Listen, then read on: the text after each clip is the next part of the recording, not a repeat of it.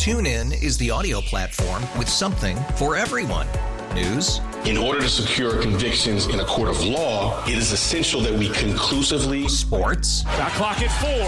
Doncic. The step back 3. You bet. Music. You set my world on fire. Yes, and even podcasts.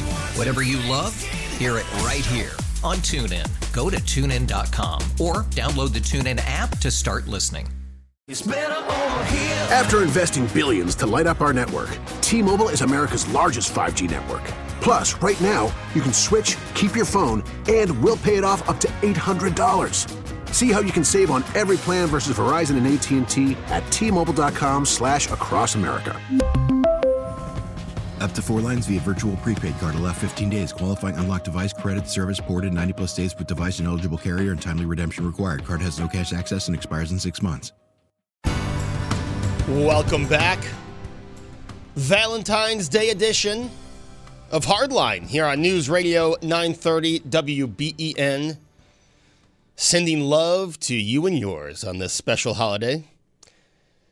This hour, we're joined by Erie County Clerk Mickey Kearns. By the way, Joe Beamer, Brenda Alesi with you, as always, Sundays 10 to noon. Mickey, good morning. White, Joe? Good morning, Joe. Good morning, Brenda. Happy Valentine's Day. Thank you, Happy Mickey. Valentine's Day to you as well. Now, Mickey, to start things off, it's been, I think, the number 2 thing talked about in Erie County this week, and that is the speed cameras. We heard you talk to David Bellavia about it. Just give us a little insight to what is going on with these speed cameras. Sure. These cameras, it's a demonstration project. It started in Albany, and when I said to David is probably some lobbyists lobbying the city knowing that they're desperate for money at that time, looking for ways to generate revenue on behalf of the city of Buffalo. And, you know, I said it's the truth. These scumbag lobbyists from Albany taking advantage, misleading our elected officials, especially the Buffalo Common Council. They were promised one thing, and then something else happened. So basically, people who are going through the city, it was sold to them that this was going to be a safety measure, that it was going to protect school children. However, we know now that it's just a revenue generator, and I nicknamed them the scam cams because it's a scam on behalf of the residents of the city of Buffalo, then also the commuters that come into the city of Buffalo in Erie County, and I represent all of Erie County. So from my standpoint, I drafted a letter, sent it to the commissioner of the DMV, because if people do not show up to these hearings, they receive a default judgment, and then they could eventually, have their registration pulled in the DMV. And I always say, if you earn a suspension, that's one thing. But because someone got some data and was, a program that was put and rolled out incorrectly that violates state and federal law, I just don't believe it merits a ticket, and I do believe it's unjust. Mickey, you had mentioned in your press release that you think it disproportionately targets high poverty and minority neighborhoods, these cameras in the school I think we're zone. having just some issues with Brenda's mic. Brenda, sorry, we lost you for a second, but you're back. Okay. Mickey, I was just saying in your release about the scam cam program, as you call it, you mentioned that in school zones, it seems to disproportionately target high poverty and minority neighborhoods. Why do you think that's the case? Mr. Peter Rizzo put out a report, and there was information that was foiled by the city of Buffalo. So there was data. We used the data that the city of Buffalo provided through the FOIL process. And I, just adjacent to my street, I have a camera. One of the things that was really unconscionable, that some of our poorest census tracts in the city of Buffalo, where people were making a median income of approximately $13,000 in the university district, they were being penalized and they were being ticketed at a really high rate. And we've seen this week that there was a lawsuit that was commenced in this action. So this is data. This is something, this isn't just I'm against something. We're looking at the data, and the data is driving the results that it's an unfair and an unjust law. And in addition to that, it's not complying with federal and state standards. And there are other things, Brenda, that we can do to mitigate this and to calm traffic and to keep our students safe. We want to keep our students safe. Nobody's against that. But as you can see, this is a poorly rolled out program. And I think at the time, there was an idea that it was going to be a revenue generator. But we know now that it's just a misguided plan that came from Albany, New York. The DMV commissioner is somebody that you reached out to about that. Have you gotten any response from the commish? We did reach out to the commissioner's office to make sure that he has received the letter. They have said that they are reviewing the letter, and that's the last that we've heard. Mickey, we also know about the zombie properties that we've been talking to you about, and you have a new campaign, Stay in Your Home, with the foreclosures that are expected with COVID-19. Give us a little information on that. Sure. So normally in the clerk's office, that's where the foreclosure begins. We've talked about that in the past. It's called a Liz Pendon. And normally we get about between 2,500 and 3,000 foreclosures each year. Because of the governor's executive orders and the stay on many of the foreclosures, this year we had approximately 400. And you would say, well, that's a good thing. But what we're finding is that, many people, because of the forbearance, many of those foreclosures haven't been filed yet. And the thing that concerns us is that we want to make sure people have the correct information by state law. If they're behind on their loan and if they're behind on their taxes, they can stay in their home. And what we are doing is we're trying to work with the banks, we're trying to work with the service providers to find solutions to these problems so we can give people that proper information. There's many good things that were put in place. This is one good thing that did come out of Albany when I was there, my colleagues and I, the Foreclosure Relief Act. There are conferences, there are things that can help people through this process. But the one thing what we've been saying to people is you have to ask for help.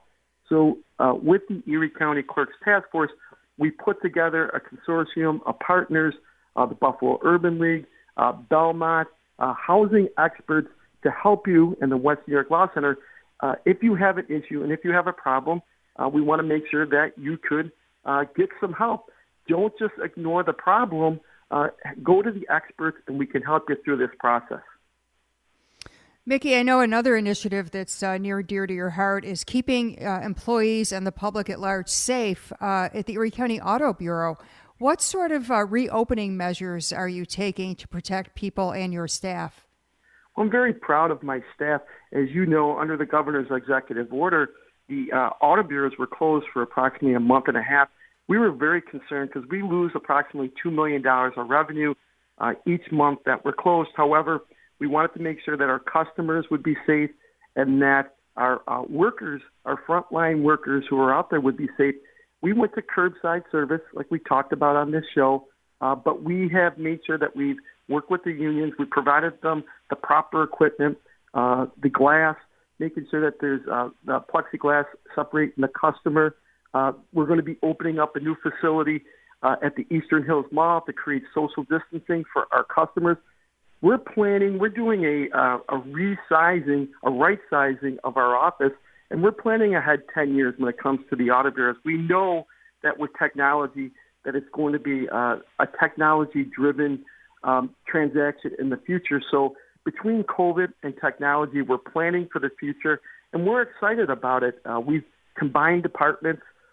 These are all things you're going to have to do, and the one thing I'm most proud of, and the frontline workers, our workers should be commended, and they will be recognized, is that prior to the pandemic, we were anticipating a $7.5 million surplus, which is good for Erie County residents, keeps taxes down. We're anticipating nearly a $10 million surplus. So even though we had a pandemic, we think we're going to generate an additional $2 to $2.5 million more. That will be a positive thing for taxpayers. So we're excited. We want to keep our frontline workers safe, and we want to keep our employees safe also. Mickey, what about the extension for driver licenses and permits? Now, that's a time-sensitive extension, right? Yes. So right now, if you have a registration or an inspection under the governor's executive law, those need to be done. There's no extension on that. But the governor, once again, has extended the driver's license to February 26th. And that's a fluid thing. When that comes, it can be extended again. But in addition to that, I've received many people reaching out about the Real ID. That has been extended to October 2021. And hopefully, with the vaccinations and other outreaches, we'll be able to get out and get back to those senior centers and give the seniors and our most vulnerable the proper information to help them. You can always call my office at 858-6985. We have a program that if you cannot make an appointment because you need an appointment to come into the Auto Bureau and you have to wear a mask, you can call my office and we can help you make an appointment. We are, I think, the only county in the state of New York that has same-day appointments, and I'm very proud of our staff. We're working very hard towards that. Speaking of the Auto Bureau and having to make an appointment, has there been a complaint of not enough appointments? Has there been an issue, people getting in on a timely basis? Unfortunately, there's counties that are behind maybe a month and a half, 2 months. We're same day. So, of course, Joe, I talked about technology. We want to update our appointment system. I think most people are coming in and they're having a very pleasant experience. Remember, if you're ready, we're going to be doing some things to get people ready, and you have a reservation, you are going to come in and you're going to get in and out very, very quickly. I believe in the future, the days of walking into an Auto Bureau are probably over with, not because of COVID, because we see the efficiency of people coming in and getting proper service, just like a doctor's appointment. You come in, I think we're faster than some doctor appointments, but you come in and you have your appointment, you sit down, and literally we're getting you in and out in 15 minutes. It's unheard of, and we're just hearing so many positive reactions of don't go back to the old days. So I think in the future, that's where we're going with technology, where we're going to have a better appointment system. We'll be able to text people when to come into the facility, and I think people are going to be very pleased. And that's a progressive, text-driven, technology-driven initiative that the customers have been telling me that they want. So we're going to do that, and we're going to continue to update our system to please, because we're in competition with the state of New York. Remember, we're an agent of the state. So we'll continue to improve our services and help our customers.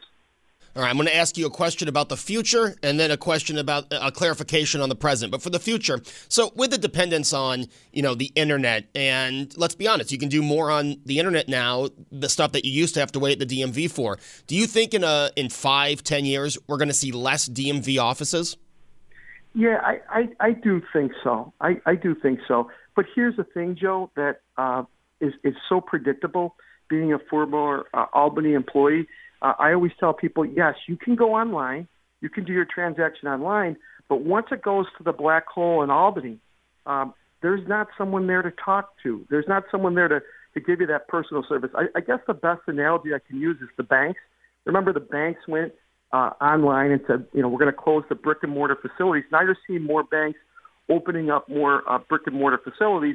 And it's a hybrid. I think it's a hybrid type of business plan that you're going to have online services. The state precludes us from doing certain things online, but we're going to go forward. We have to do it. We've been working with people to make things easier. But yes, I do think that in the future, we're looking to do that. We will probably shut down one facility in the future under my tenure. It's going to have to be done. It'll be a cost-saving measure. I'm doing it to be proactive. But yes, I do think we'll have less facilities. All right, and just a clarification on where things stand. When we're talking about inspection stickers, registration stickers, are those still extended, or do people need to go get those updated? Yes, you have to get that. If you're pulled over, there's no excuse. You have to get that inspection and registration done. And 99% of the shops are open. Matter of fact, I'm going to get my inspection done tomorrow. So, you have to get it done. So it's mandatory. The license is something different. The governor, through the executive order, have given people, and remember, that is going to stop someday too. And then we're going to have to be able to handle all those things. So for me, if you want to come in and make an appointment, many people are just waiting, thousands of people that are waiting saying, well, I don't want to give Erie County and New York State my money. Eventually, it's going to be required. And for the few people, which I don't know who doesn't have an Easy Pass now, but for the few who don't, because I've seen some complaints on our text board in the past, how long do you have once you get that bill from New York State to pay that toll by mail before the price goes up? Yeah, you can come into any of our facilities. You can come downtown to 92 Franklin, and you could pay that as quickly as possible. You don't want to not have an Easy Pass because, once again, why would you want to give Albany extra revenue out of your pocket?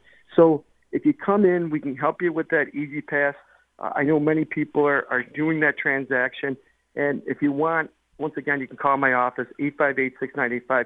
We'll get you in and out quickly. You don't have to wait in line in the sense of just make a quick appointment, and we'll help you through that. So that's another disaster that you're going to be dealing with, trying to get a hold of someone on the phone if you had a problem with your Easy Pass. So it's just best to get that instead of being charged that revenue. Mickey, Joe, and you were talking about in the future, perhaps 3, 5, 10 years down the road, about doing so much online. But what would happen for somebody who needs an eye test when they're renewing their license? Well, what we're seeing with New York State is it's sort of a cheapening of the license, to be honest with you.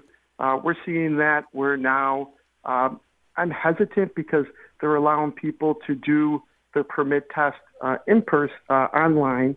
And, of course, there's always possibility for fraud. And we want to make sure that, the license is a very important document.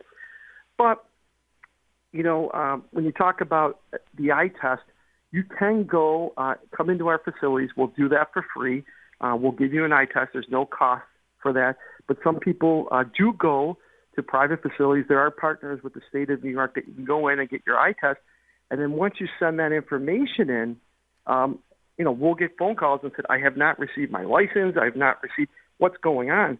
And once again, I encourage people. I said, you should have probably made an appointment and come to see us because, yes, it appears to be easier to do it online, and everything goes great. And if that happens, hooray. However, when there's an issue and when there's a problem with Albany, people are coming to us. And we see that with our dealers that we work with. And, it's best to probably come in. And finally, the revenue, that transaction, we get 12.75%. That stays in Erie County. That's an important revenue stream. I mentioned the money that was going to be coming into the Erie County budget, which is really important to keep taxes low, to pave roads, to make sure our departments are staffed, all those important things that are important when you come. So it's not only doing the transaction, it's making sure that your money stays in Erie County. And Mickey, before we wrap, I wanted to touch upon the pistol permit department. That some of the information that people need, whether it's replacement of lost or stolen permits or registering, deleting transfers of a firearm, new applications, that can be done online to some degree as well, right? Well, we have a mail-in process. So here's where the pandemic sort of once again has forced us to re-engineer departments. We normally get approximately 2,200 applications each year. This year in 2020, or last year, we received about 7,500 applications. That's unprecedented. So what I've done is I've combined two departments. We lost staffing in the budget reduction plan. Our office lost about $1.5 million. We lost vacancies to fill in these departments. So what we say to people is you can go online to erie.gov/clerk, go to the pistol section. There's instructions there, and you can mail that information in. We had satellites, but with COVID, we have closed the satellites at this time. And I'm going to be announcing a new initiative. We talked about technology where right now you have to come in or mail it in to add a firearm. In the future, what we're going to do is we are going to work with some of our dealers, and instead of coming in, you'll be able to get the firearm, purchase the firearm, and right away you'll have access to that firearm. We'll have a dealer portal. I think we'll be the first county in New York State to be doing this, and I think we're doing the best that we can. And I want to thank the Second Amendment community. I want to thank Erie County Sheriff Howard, who's provided the staffing prior to the pandemic, we were caught up. That means the turnaround for a pistol permit, which used to be approximately 15 to 18 months, was literally 8 weeks to 10 weeks, which is unprecedented. So we're getting to that point. The turnaround is good, but with over 7,500 applications, it's definitely something that we're working on. And like I said, because of that, we've merged departments, we've merged staffing, and we're going to continue, and I'll continue to run the clerk's office like a business to give the taxpayers the best possible service I can. Erie County Clerk Mickey Kearns. Thank you, Mickey, for joining us this morning. Joe and I appreciate it. No, thank you. And don't forget, February's Black History Month, and we want to remember our great leaders like Martin Luther King. He had a great quote: procrastination is a thief of time. Less violence, more peace. Thank you so much. Good words to end on. It's Erie County Clerk Mickey Kearns. Coming up after the news with Neil McManus, we'll talk with Vic Martucci from Masiello and Martucci and Associates about the impeachment trial. And we look forward to your calls, too. Line them up right now if you'd like at 803-0930. Much more to come on Hardline on News Radio 930 WBEN. TuneIn is the audio platform with something for everyone. News. In order to secure convictions in a court of law, it is essential that we conclusively. Sports. Shot clock at 4.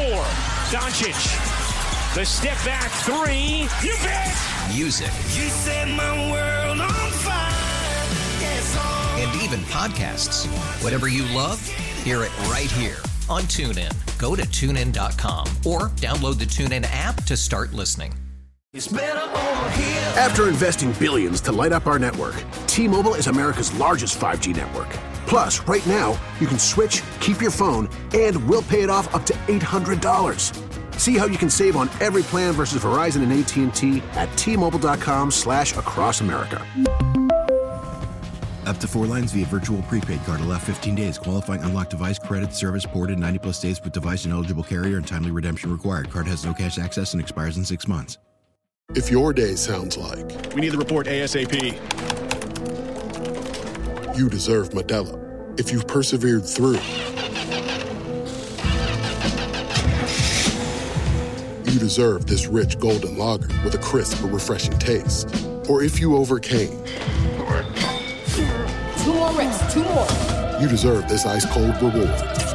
Modelo, the Markable Fighter. Drink responsibly. Beer imported by Crown Imports, Chicago, Illinois.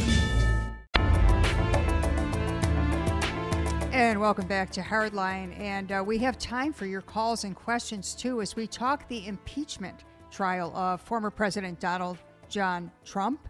And Vic Martucci is joining us. Vic is a political strategist with Masiello and Martucci and Associates here in Buffalo. Vic, good morning. Good morning, Brenda. How are you? Doing well. Thank you for taking the time to join us. And boy, never a dull moment in Washington or in Albany, I suppose. Vic, the impeachment trial certainly took center stage for many people this past week. And Mitch McConnell, when I heard his comments, I thought for sure he was going to vote for conviction. But even though he called Trump morally responsible for this, and that he said that there was practical responsibility for what happened on January 6th as it related to the president, he then decided to acquit. So what was your take on McConnell's role in this? Yeah, so the impeachment process hinged on 3 issues. First is jurisdiction, and that is why Mitch McConnell voted to acquit. Jurisdiction being, does the United States Senate have the constitutional power to hold an impeachment trial of a private citizen? Because when the trial began, Donald Trump was a private citizen. And when you look at the Constitution, with respect to impeachment, Section 4 of Article 2 of the Constitution simply states, the President, Vice President, and all civil officers of the United States shall be removed from office on impeachment for and conviction of treason, bribery, or other crimes and misdemeanors. So clearly the Constitution says that the result of conviction of impeachment is removal from office, and Donald Trump had already left office. So that's That's the argument on the side of the Senate not having jurisdiction. Now, there are constitutional scholars that have said that because the House voted to impeach when Trump was still in office, that in fact the Senate had the constitutional authority to hold a trial and convict on impeachment. So that's the first issue, is jurisdiction. Then the second issue is did in fact the House managers prove its case that on the articles of impeachment that Donald Trump in fact incited an insurrection that resulted in the storming of the Capitol, and baked in that whole argument is whether or not Trump's speech on the ellipse the day of the storming of the Capitol was protected by the First Amendment and free speech. So there were a lot of conflicting points of view. The Constitution is not clear as to whether or not a former president could be tried for impeachment. There are those that refer to precedent, and that precedent was the impeachment of Secretary of War William Belknap back in the 1870s, and he was in fact impeached after he resigned from office, but he was not convicted in the Senate. And the reason he was not convicted in the Senate was for the same reason that many Republican senators voted against conviction this time around, and that was that they didn't believe that they had jurisdiction because Belknap was no longer holding office. And a more recent precedent could be Richard Nixon and Watergate. Richard Nixon resigned, and Congress made the decision not to pursue impeachment because, in fact, by the act of resigning, impeachment was no longer a moot point because he had already left office, and impeachment is a process to remove from office. So there's no consensus among constitutional scholars as to whether or not the Senate had jurisdiction, so it's perfectly legitimate to understand both points of view: why senators voted to convict and why senators voted to acquit. Vic, Mitch McConnell publicly said that he watched happily, meaning Donald Trump, on television as the chaos unfolded, and he ended up voting to acquit. So Donald Trump is 2 for 2 with impeachment acquittals. Does that speak more to the power that McConnell has over the other Republicans, or do you think it was his way of rebuking Trump, but at the same time not convicting him? Like he's sort of walking the line here.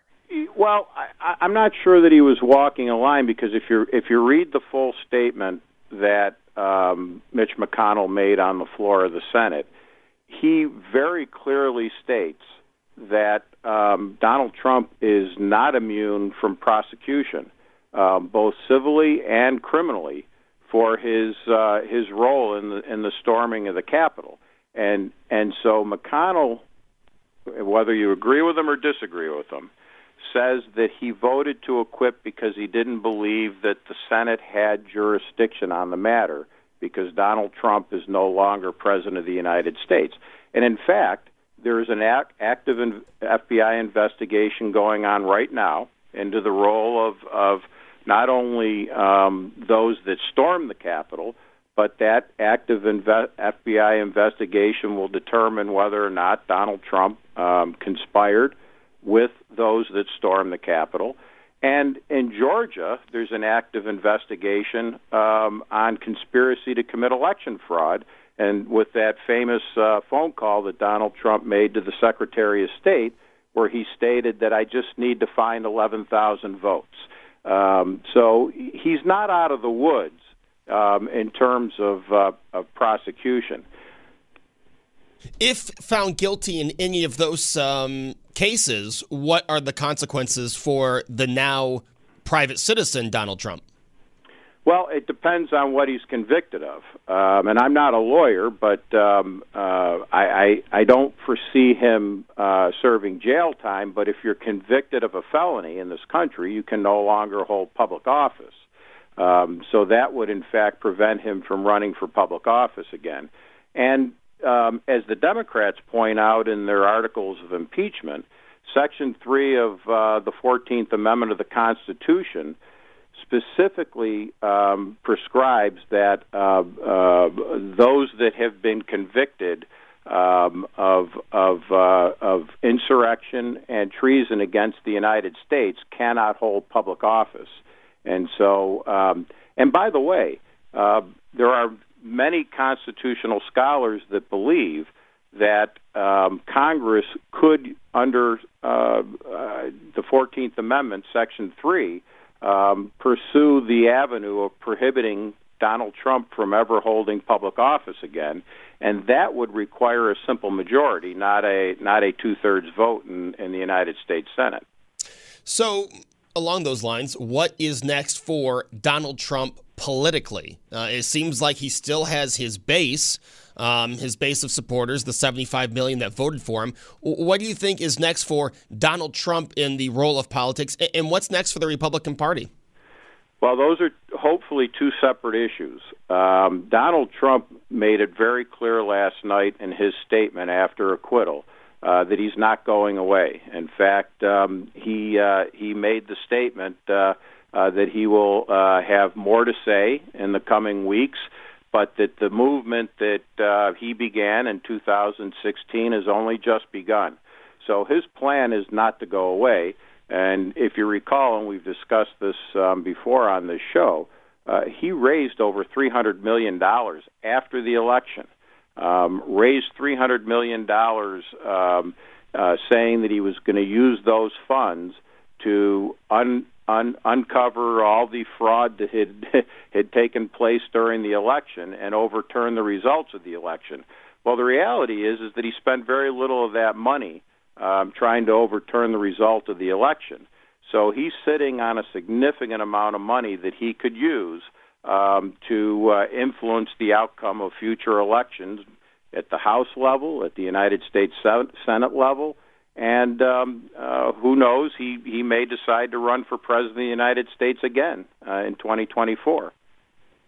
We're talking with Vic Martucci from Mazziello and Martucci and Associates. And Vic, one of the more interesting figures to emerge from this whole situation and within the last 4 years for me is Vice President Mike Pence. The former vice president was a very good soldier, I thought, and really worked closely and in lockstep with Donald Trump. And then I can't get that image out of my mind of Pence being, walked very quickly away and out of danger when the attack happened on January 6th. And that moment when he looked back, and I often wonder, what was he thinking?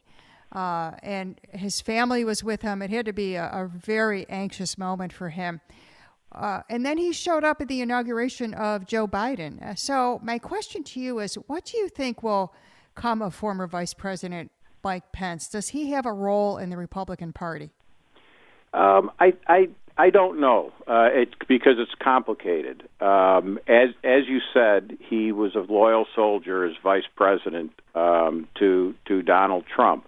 But at the end, when it was clear that Donald Trump's actions and behavior and words were undermining the peaceful transition of power that has been the historic norm in this country, he separated himself from the president and did what he believed was right to protect the Constitution and protect the norm of a peaceful transition of power. And so he went, in the eyes of Trump supporters, from being a loyal supporter to a turncoat. And in fact, Donald Trump called him a coward as the rioters were storming the Capitol.